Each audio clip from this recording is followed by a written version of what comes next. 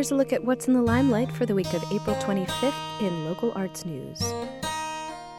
The composer Aaron Travers has won numerous awards and prizes, including the Chicago Symphony First Hearing Award and the AGO ECS Publishing Award in choral composition. He's been commissioned by many musical groups, the Frost Wind Ensemble, the Civic Orchestra of Chicago, and the Third Coast Percussion Quartet, to name just a few.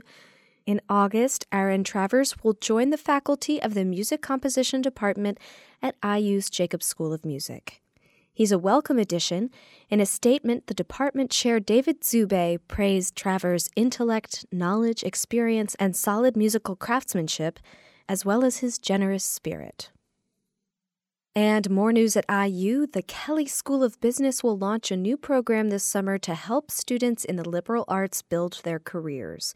It's called The Art of Business, and it's one of the first at IU to begin integrating business and the arts.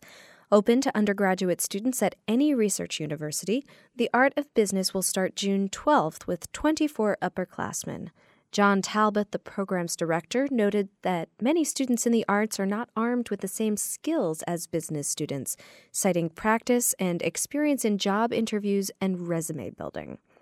This program will help prepare art students for life after graduation. And designer and doctor of animal science Temple Grandin is well known for her work in autism advocacy and her famous hug machine.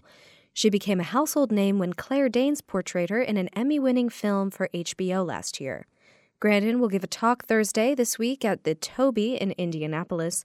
The talk is sold out, but prior to the event, there will be a public conversation and book signing with Grandin at the Indianapolis Museum of Art. More than 140 environmental and conservation exhibits were on view at the 2011 Earth Day Indiana Festival at White River State Park in Indianapolis this past weekend. There were tents featuring groups as diverse as the Indianapolis Zoo, the Petalin Park Bike Corral, and Cobb's Cajun Cooking, as well as activities for children and a variety of local performers. The annual festival was founded in 1990 on the 20th anniversary of the first ever Earth Day to promote dialogue about sustainable living, environmental protection, and conservation. The number of attendees this year has not yet been determined, but by 2009, Earth Day Indiana attracted a record 30,000 people. For more about these and other headlines, you can visit our website, wfiu.org. For WFIU Arts News, I'm Rachel Lyons.